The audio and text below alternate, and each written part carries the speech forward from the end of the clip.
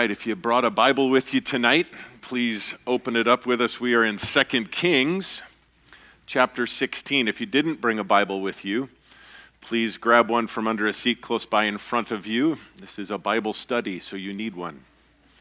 If you don't own one, please take that one home with you after the service. Amazing as we, again, open the Word of God and understand again what this is, what we're holding. This is the very Word of God, the living Word of God that He has given to us. And as we study it again, and we're going through in the Old Testament, studying through the history of the children of Israel, He tells us in His Word that it's not just a history lesson. These things are recorded for us, for our learning, for our benefit. We see things in these stories and the people that follow after God and truly surrender their lives to Him, the blessings that come, and even through difficulties and trials, God is continually with them.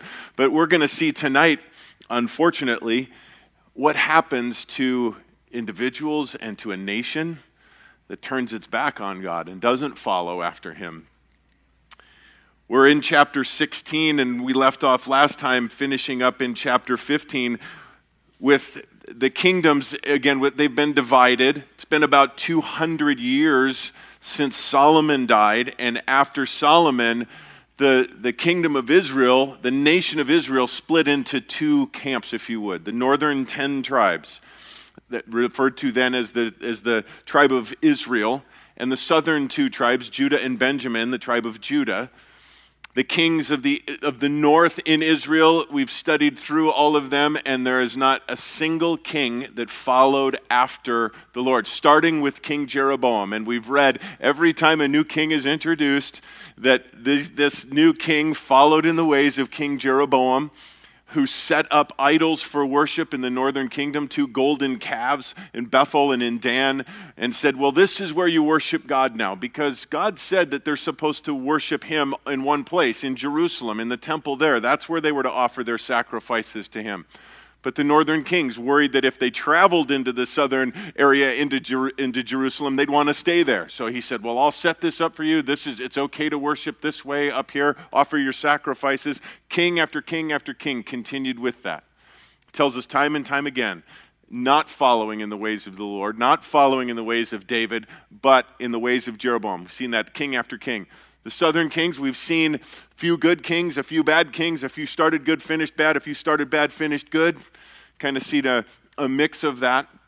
We left off last time in the southern area in Judah with a good king, Jotham. It told us in 2 Chronicles chapter 27, Jotham became mighty because he ordered his ways before the Lord his God. He followed after the Lord. He became a mighty king. We don't know a whole lot that's covered for us in 2 Kings. However, after he dies, it tells us that his son Ahaz takes the throne in the southern kingdom. And it tells us in chapter 16, beginning in verse 1, in the 17th year of Pekah, the son of Remaliah, Ahaz, the son of Jotham, king of Judah, became king. Ahaz was 20 years old when he became king, and he reigned 16 years in Jerusalem. And notice, he did not do what was right in the sight of the Lord his God, and as his father David had done. He did not follow in the ways of David. He did not follow in the ways of his father.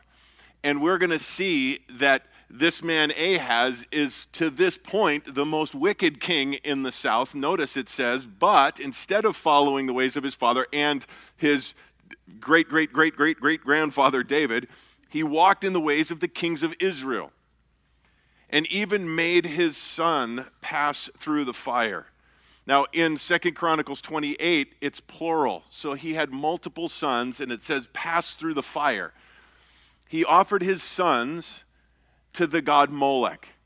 This was an unbelievably hideous practice that was taking place. They thought that they could appease and please the god of Molech, and he would send rains and crops and that type of thing by offering their own children as living sacrifices on a burnt altar. And he, as a king, in Judah did this practice. And this was an abomination, as it says, of the nations whom the Lord had driven out from before the sons of Israel. That was a practice that was done in the country before they came. And God judged those nations because of those sins, and here they are following in those same footsteps. Even beyond what was going on in the northern tribes, offering his sons in this offering to this god Molech. He sacrificed and burned incense on the high places and on the hills and under every green tree. Verse 5 says, Then Rezin, king of Aram, or Syria, and Pekah, son of Remaliah, king of Israel, came to Jerusalem to wage war and besiege Ahaz, but could not overcome him. Now there's a backstory to this. If we go back to verse 37 of chapter 15, notice it says, In those days the Lord began to send Rezin, king of Aram, and Pekah, the son of Remaliah, against Judah. So we see that it's the Lord who is actually drawing these two kings and their armies against Judah to judge Judah because of this wickedness, because of the things that King Ahaz has done. And he's led the people away from following and worshiping God. So he sends them to judge them, but notice it says that he could not overtake him. If we read, and you can jot this down if you're taking notes, in 2 Chronicles chapter 28, we see the parallel story being told there. They had initial victory as they came. They came and took captives away, killing many of the armies of Judah. Initial success, however, it tells us in Isaiah chapter 7, that Isaiah was sent by God to speak to King Ahaz, saying, They will not have ultimate victory. I'm in control of this. They will not have ultimate victory. And even the prophecy then, Isaiah speaks of the fact that Judah will be eventually eliminated as a country. And we're going to get to that tonight.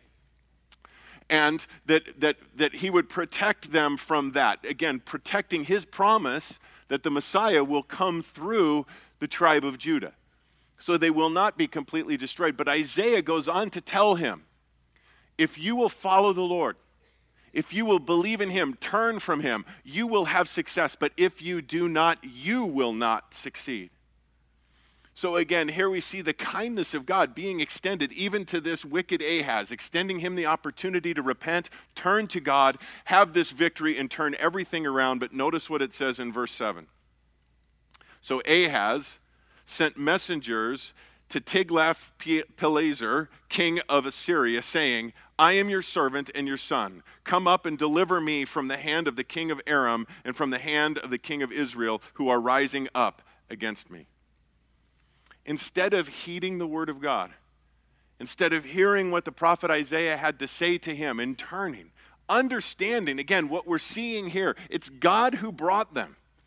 And it's God who's going to allow them to have this certain work done in judgment, but not allow it to go any further. Instead of turning and following God again. Solomon wrote in Proverbs 21, the king's heart is like channels of water in the hands of the Lord. He turns it wherever he wishes. God is in complete control of this situation. But again, he hardens his heart. Instead of trusting in the Lord, he turns to worldly answers. He's got the king of Syria and the king of Israel coming against him, so he does an end around and goes up to Assyria in the north, who's already building an empire, and makes a deal with the enemy. Says, come and save me, come and rescue me, and I'll submit to you. Notice it goes in verse 8, he took the silver and gold that was found in the house of the Lord and the treasuries of the king's house and sent a present to the king of Assyria. So the king of Assyria listened to him, and the king of Assyria went up against Damascus and captured it and carried the people of it away into exile to Kir and put Rezin to death. There's a danger sometimes when we have initial success when we go to the world and we think, okay, well, God must be behind it. Sounds like the plan is working. But again, God said, trust me. And instead, he did this. And making a deal with the enemy, guys, never works. Might have initial success. You might think, okay, well, God must be okay with it because things are going along. But guys, we always must be obedient to what God says and how we live. Amen? Ask Jonah. Things worked out pretty good initially. He got a boat. Everything seemed to be going great. I'll be going against that, but ended up in a fish for a while. Now, verse 10 tells us that King Ahaz went to Damascus to meet Tiglath-Pileser, king of Assyria. He went up to Damascus after he's now overthrown that area. He's set up his rule up there. He goes up to meet him. And notice it says he saw the altar which was at Damascus. And King Ahaz sent to Urijah the priest the pattern of the altar and its mold according to all its workmanship. So Urijah the priest built an altar according to all that King Ahaz sent from Damascus. Thus Urijah the priest made it before the coming of King Ahaz from Damascus. When the king came from Damascus, the king saw the altar. Then the king approached the altar and went up to it and burnt his burnt offerings and his meal offerings and poured his drink offering and sprinkled the blood of his peace offering on the altar. The bronze altar, which was before the Lord, he brought from the front of the house, from between his altar and the house of the Lord, and he put it on the north side of his altar. Then King Ahaz commanded Urijah the priest, saying, upon the great altar burn the morning burnt offering and the evening meal offering and the king's burnt offering and meal offering with the burnt offerings of all the people of the land and their meal offering and their drink offerings, and sprinkle on it all the blood of the burnt offering and all the blood of the sacrifice. But the bronze altar shall be for me to inquire by. Here we see Ahaz going up to Damascus, and he sees the altar now that the king of Assyria has built. And he says, man, that is impressive. That is amazing. I want one of those back down where we worship in Israel, in Jerusalem. And so he sends all of the plans, all of the drawings back, and they build an altar there. And I'm sure it was magnificent. It was probably bigger and more ornate, perhaps, and all of this stuff. And he says, we'll set this up, and this is going to be how we're going to worship going forward. Even to the point where he offered the offerings that God gave very specific instructions, where, when, and how to do them. And he says, you know what, we're going to do it differently now. God's going to have to be pleased. I mean, this is bigger and better and flashier and all this other kind of stuff. And you know what? This old bronze altar that we've been using for hundreds of years, let's move that off to the side. And then we're going to bring all of the people's offerings and making this just this big fanfare and show that's going on. It's telling. He says, but the bronze altar shall be for me to inquire by. I'm going to do all of this kind of stuff, but I'm going to hang on to this little bit over here, and I can go to God and talk to him over here too. I can inquire there just to make sure I'm still kind of keeping in touch with that part of it. Guys, compromise is never acceptable in our walk. Seeing things that are out in the world, buying into things that are into the world, imitating the things that are in the world. It doesn't tell us, but I have to believe that he thought somehow this was going to impress God with this great show. But guys, the Lord desires as the greatest and only sacrifice from us that is pleasing to him is obedience. To do what he says, to follow in his ways. Trying to come up with a newer, bigger, better way and all of this kind of stuff only leads down a path that goes away from the Lord. I read in a commentary today, Warren Wiersbe said, the religious novelty in churches today may excite and entertain the people, but they don't edify the church or exalt the Lord. The sanctuary becomes a theater, worship becomes entertainment, ministry becomes performance, and a congregation becomes an audience. The measure of all of this is not the glory of God, but the applause of the people. No doubt, I'm sure, that the people were impressed. They were led into this and going along with it because their leaders did. And we see here, notice in verse 16, so Urijah the priest did according to all that the king Ahaz commanded. The priest did what the king told him to do. If you'll remember, I believe it was last time, Azariah confronted the king, Uzziah, when he came in and offered the offering himself. He was going to burn incense, which the king cannot do. The priest stood up to him and said, "You can't do that. God is holy, and we need to follow as he is commanded. You can't do that." But here we see a weak priest, a weak leader, and did according to what the king commanded.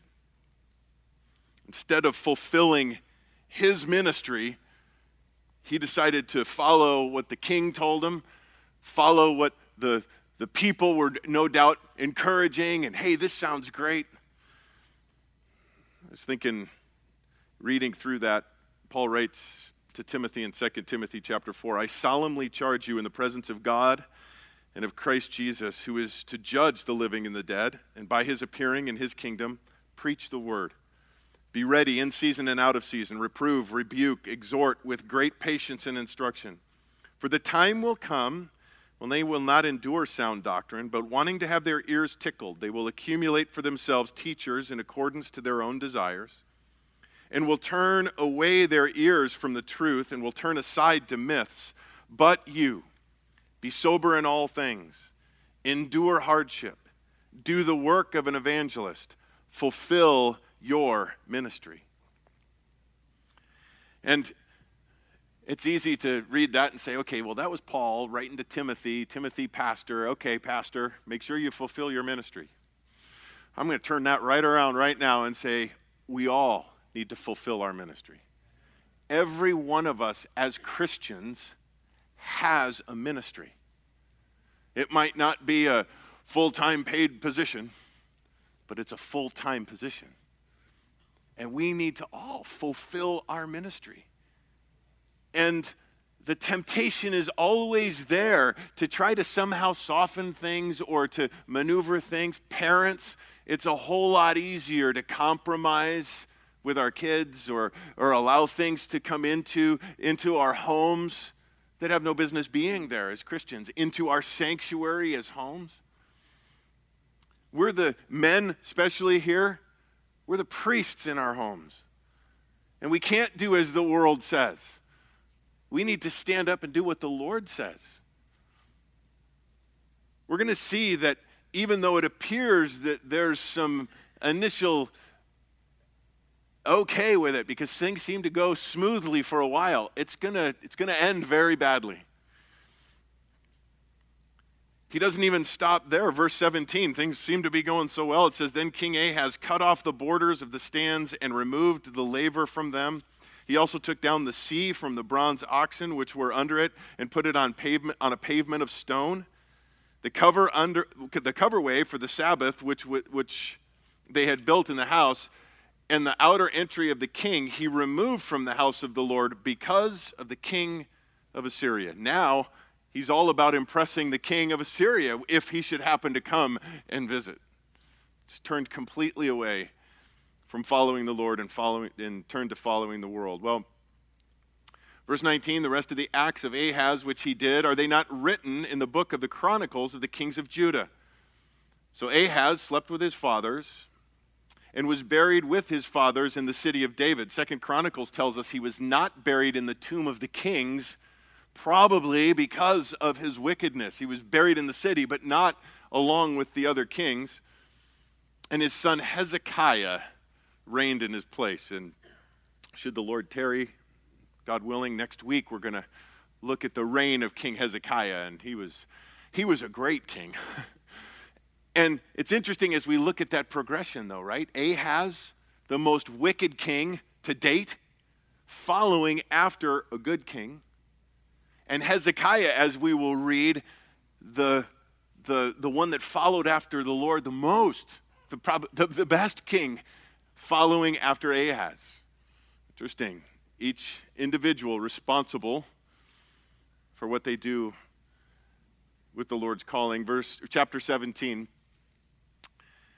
"In the 12th year of Ahaz, king of Judah, Hoshea, the son of Elah, became king over Israel in Samaria and reigned 9 years." Hoshea will be the last king in the northern tribes of Israel. We're going to read that as it comes right now.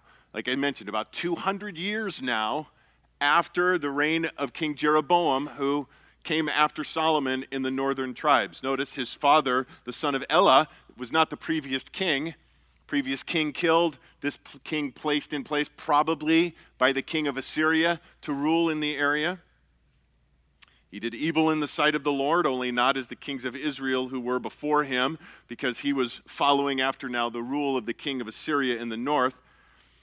Shalmaneser, king of Assyria, now the one who had followed the previous king in Assyria, came up against him, and Hoshea became his servant and paid him tribute. But, verse 4, the king of Assyria found conspiracy in Hoshea, who had sent messengers to So, king of Egypt. I like the names of the king of Egypt. They're so much easier to pronounce than Tilgath-Pileser. So, that is capital, So, king of Egypt, and had offered no tribute to the king of Assyria, as he had done year by year. So the king of Assyria shut him up and bound him in prison. Here again we see looking to the world, turning, instead of turning to God, turning again to the world, turning to Egypt this time. And as we've commented many times over and over, Egypt is a picture of the world in the Old Testament, turning back to the world. Now, as we mentioned last time, Isaiah was a prophet in this time.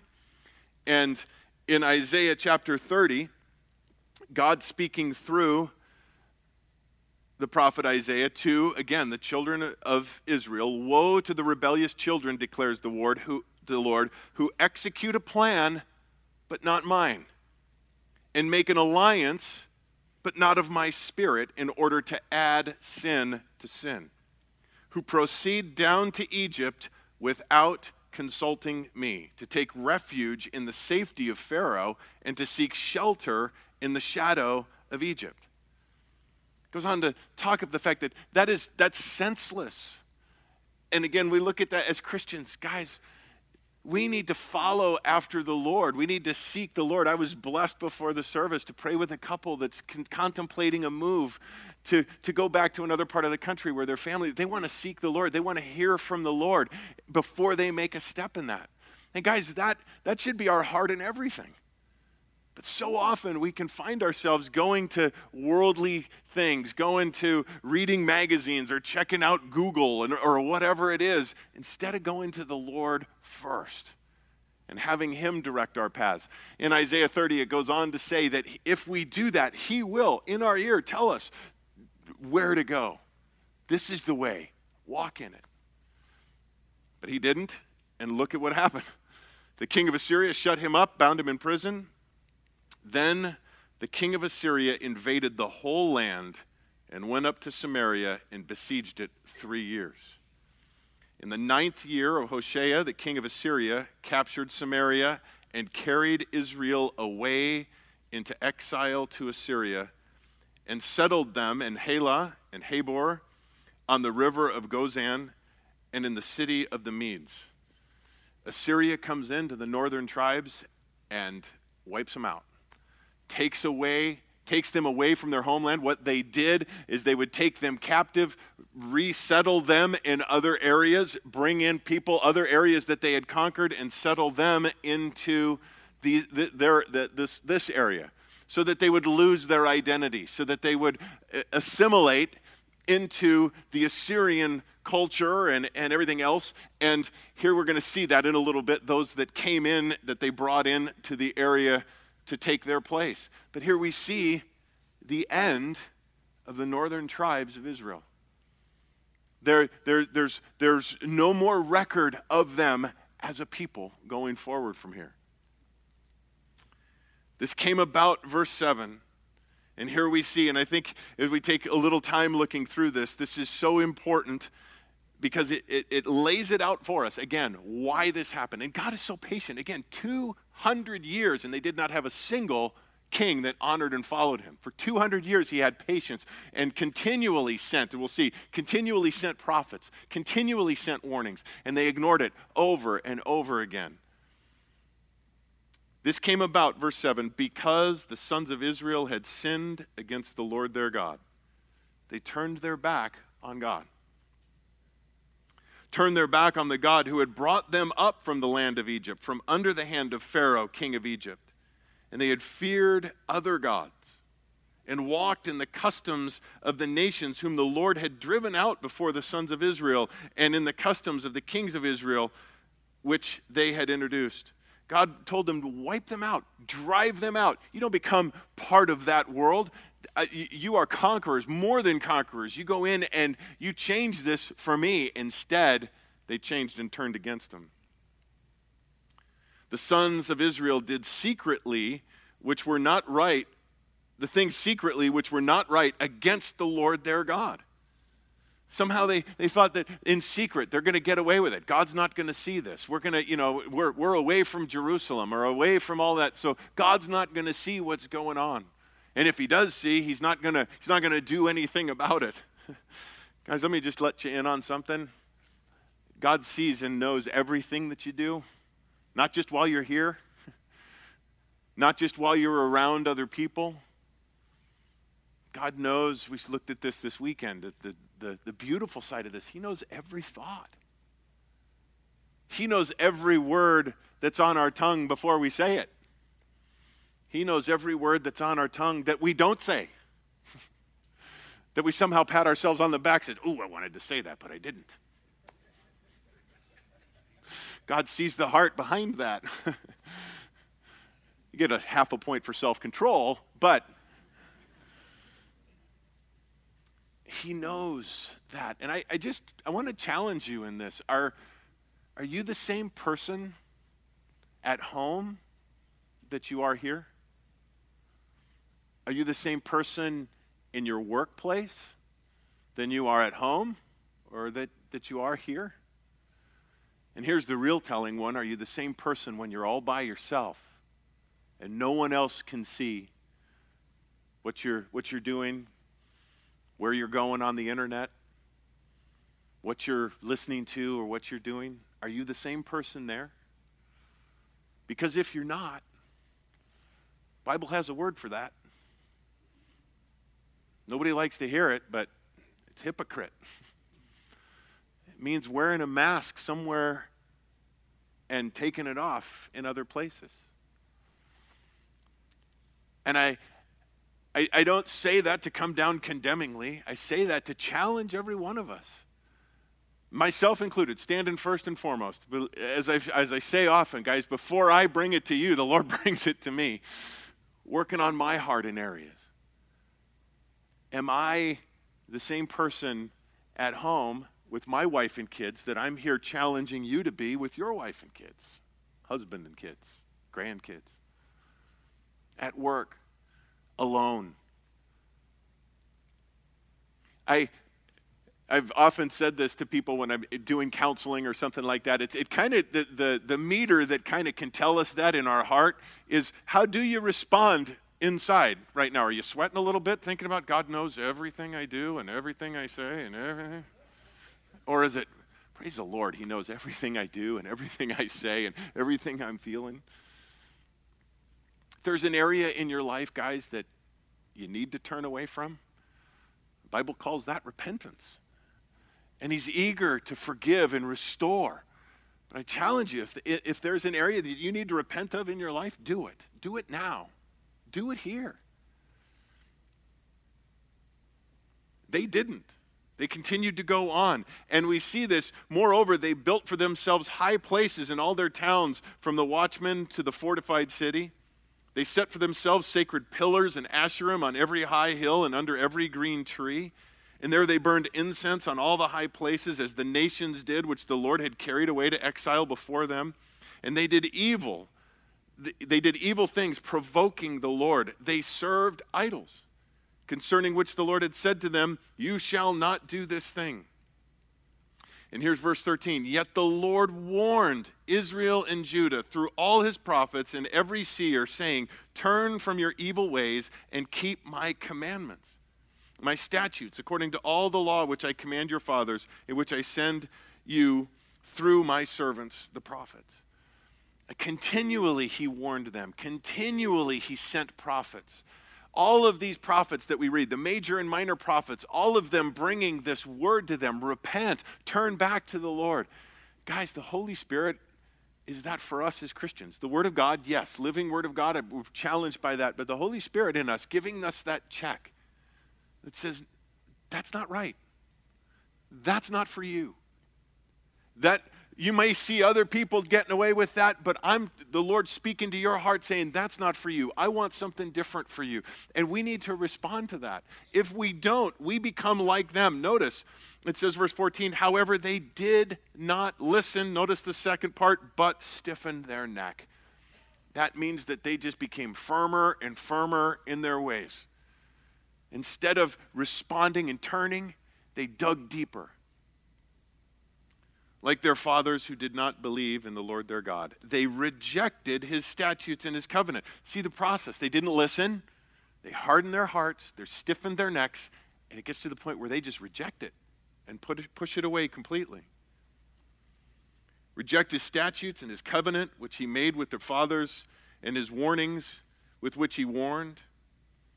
And they followed vanity and became vain, and went after the nations which surrounded them, concerning which the Lord had commanded them not to do like them. They forsook all the commandments of the Lord their God, and made for themselves molten images, even 2 calves, and made an Asherah, and worshipped it, all the hosts of heaven, and served Baal. Then they made their sons and daughters pass through the fire, practiced divinations and enchantments, sold themselves to do evil in the sight of the Lord, provoking him. So the Lord was very angry with Israel and removed them from his sight. None was left except the tribe of Judah.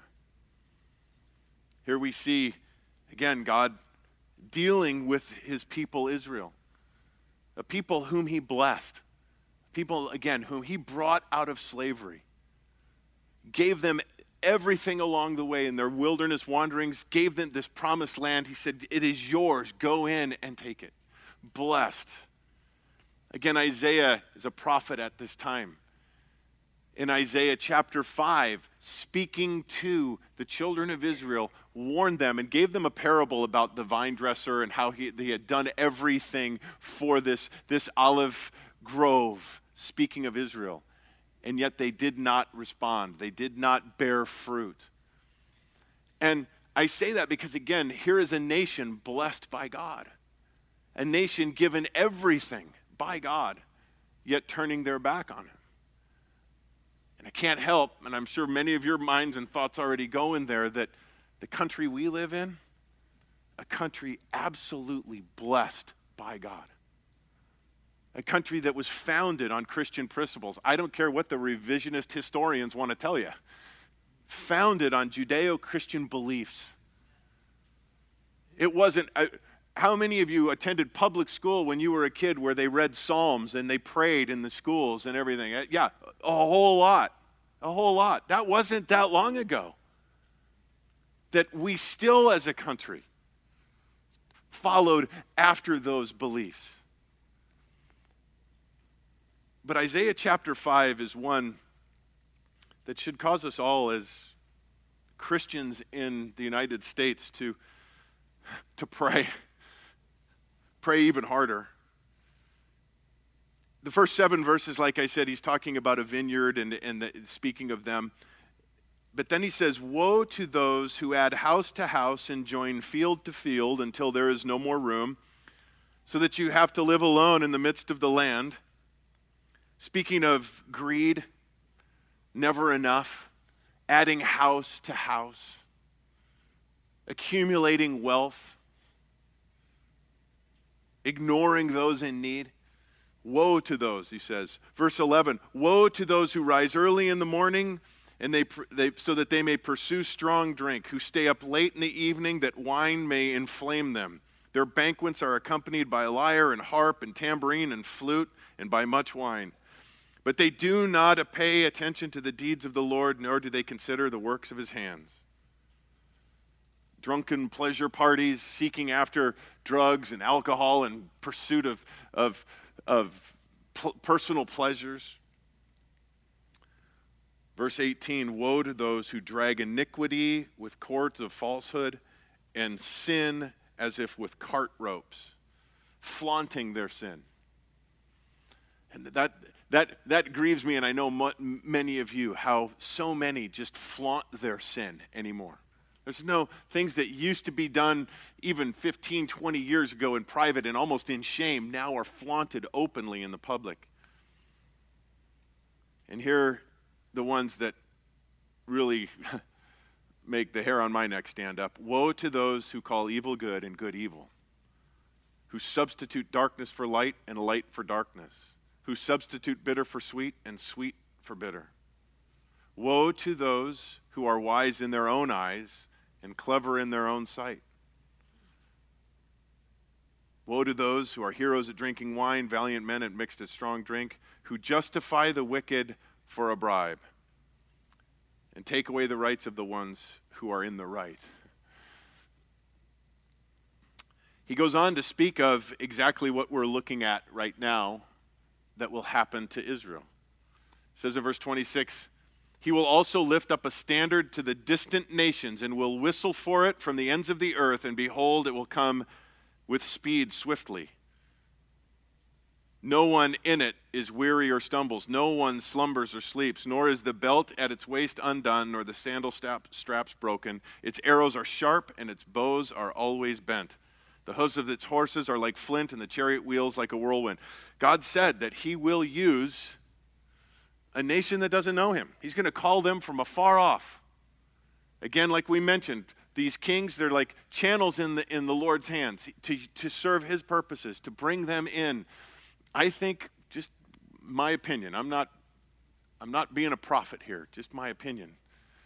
But I think one of the biggest detriments to us as a country, in addition to all of the sin, everything like that, that's it. That's the big thing. But is our overconfidence that we somehow think we're invincible. Guys, we're not invincible. God can do to this country what he did to Israel. Call a nation that doesn't follow him. Call a people that doesn't follow him to judge our country. And as Christians, I'm not saying this to scare you. I don't want you to lose sleep over this unless you're going to lose sleep to pray. Because that's what we need. We need to fall on our faces as believers. The Bible doesn't say if the Democrats turn from their wicked ways and pray. It doesn't say if the Republicans turn from their wicked ways and pray. It says if my people who are called by my name turn from their wicked ways and seek his face. That's us, guys. We're called by his name. We're Christians. And we need to seek his face. We need to, as I said before, repent. If there's anything in our lives we need to turn from, we need to turn from it. And we need to fall on our faces before a holy and righteous God, that he would send again revival in this country. We need to pray for our leaders. We need to pray for this upcoming election. We need to vote. We need to vote our values. We need to do those things. But above all of that, we need to pray.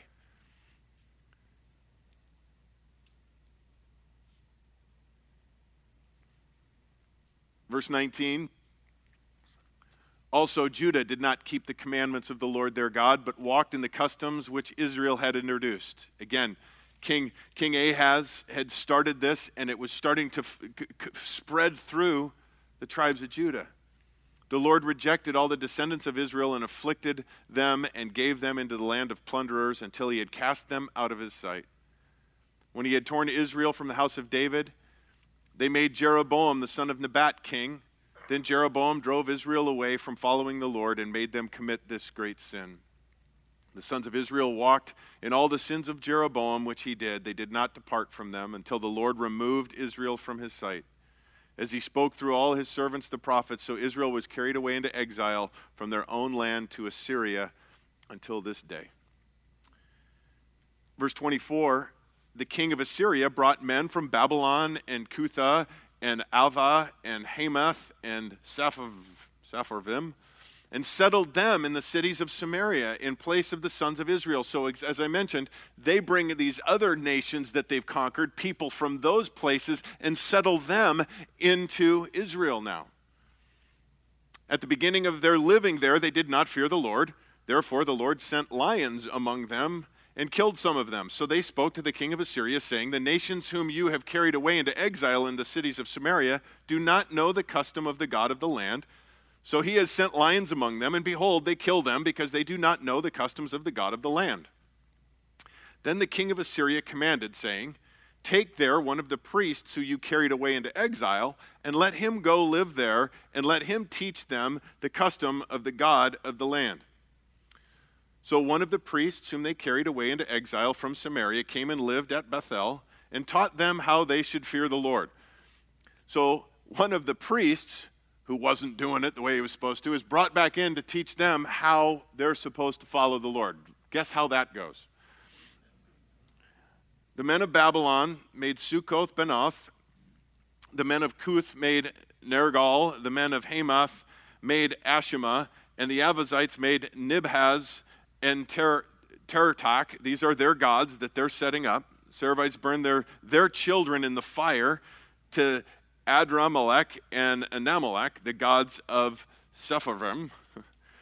They also feared the Lord. So they're doing all of this stuff. They're doing all of their other things, but they're also going to try to follow this other god, the god of the lions, and appointed from themselves priests in high places who acted for them in the houses of the high places. They feared the Lord and served their own gods according to the customs of the nations from among whom they had been carried away into exile. To this day they do according to the earlier customs. They do not fear the Lord, nor do they follow their statutes or their ordinances or the law or the commandments which the Lord commanded the son of Jacob, whom he named Israel, with whom the Lord made a covenant and commanded them, saying, you shall not fear other gods, nor bow yourselves down to them, nor serve them, nor sacrifice to them. But the Lord who brought you up from the land of Egypt with great power and with an outstretched arm, him you shall fear, and to him you shall bow yourselves down, and to him you shall sacrifice. The statutes and ordinances and law and the commandment which he wrote for you, you shall observe and do forever, and you shall not fear other gods. The covenant that I made with you, you shall not forget, nor shall you fear other gods. But the Lord your God you shall fear, and he will deliver you from the hands of the enemies. That again, let's go back to that. That's what he said from the beginning, verse 14. However, they did not listen. But they did according to their earlier custom.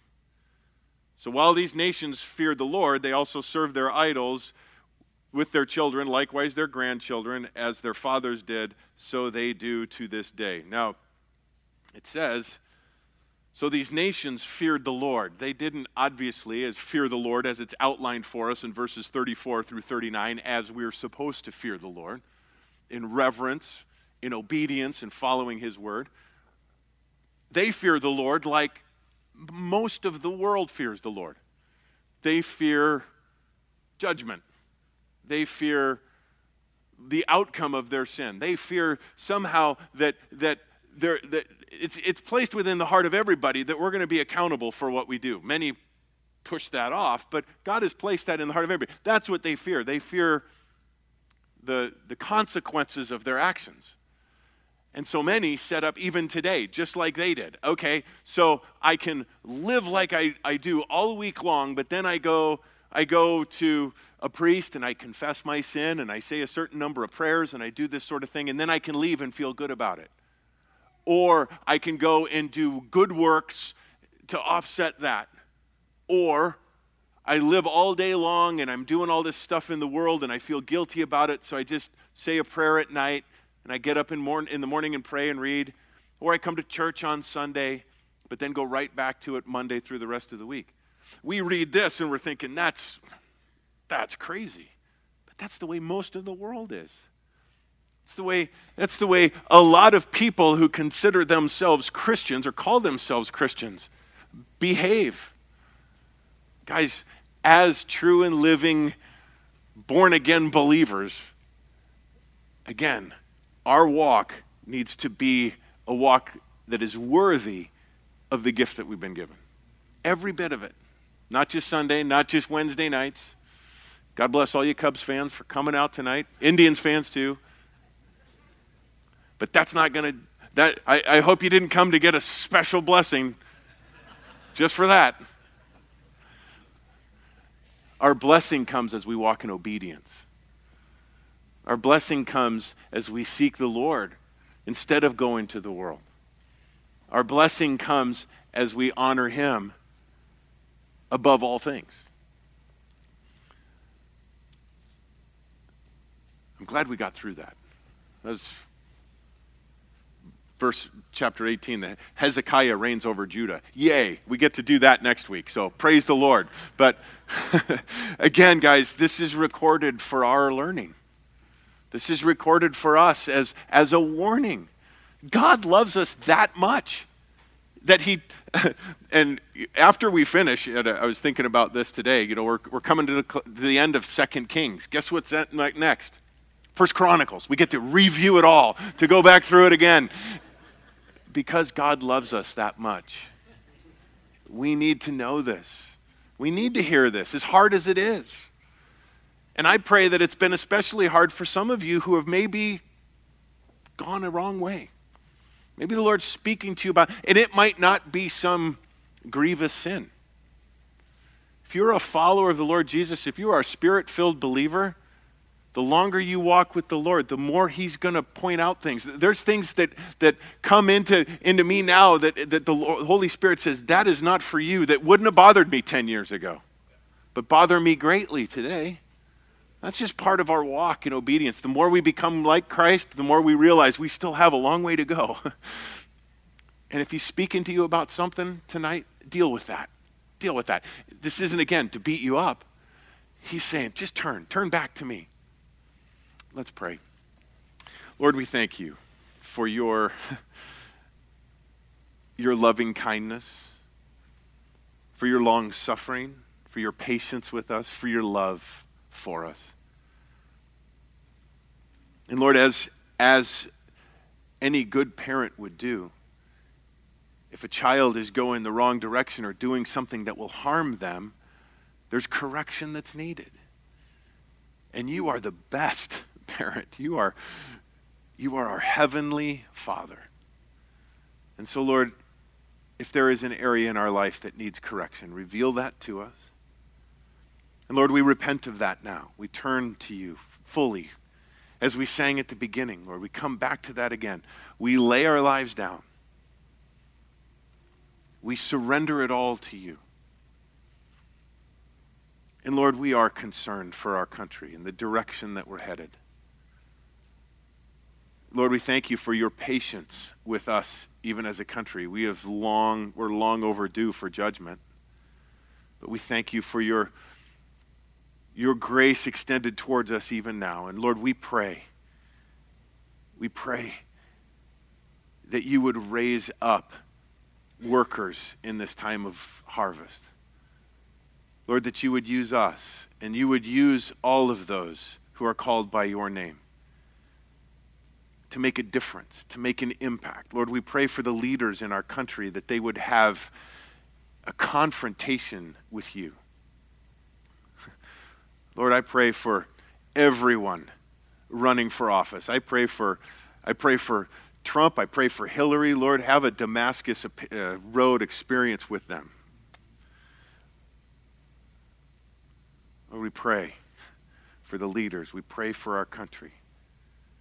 Lord, we pray for all of us as Christians that we would stand up and we would honor you and not the world. We pray in Jesus' name. Amen. Amen. God bless you guys.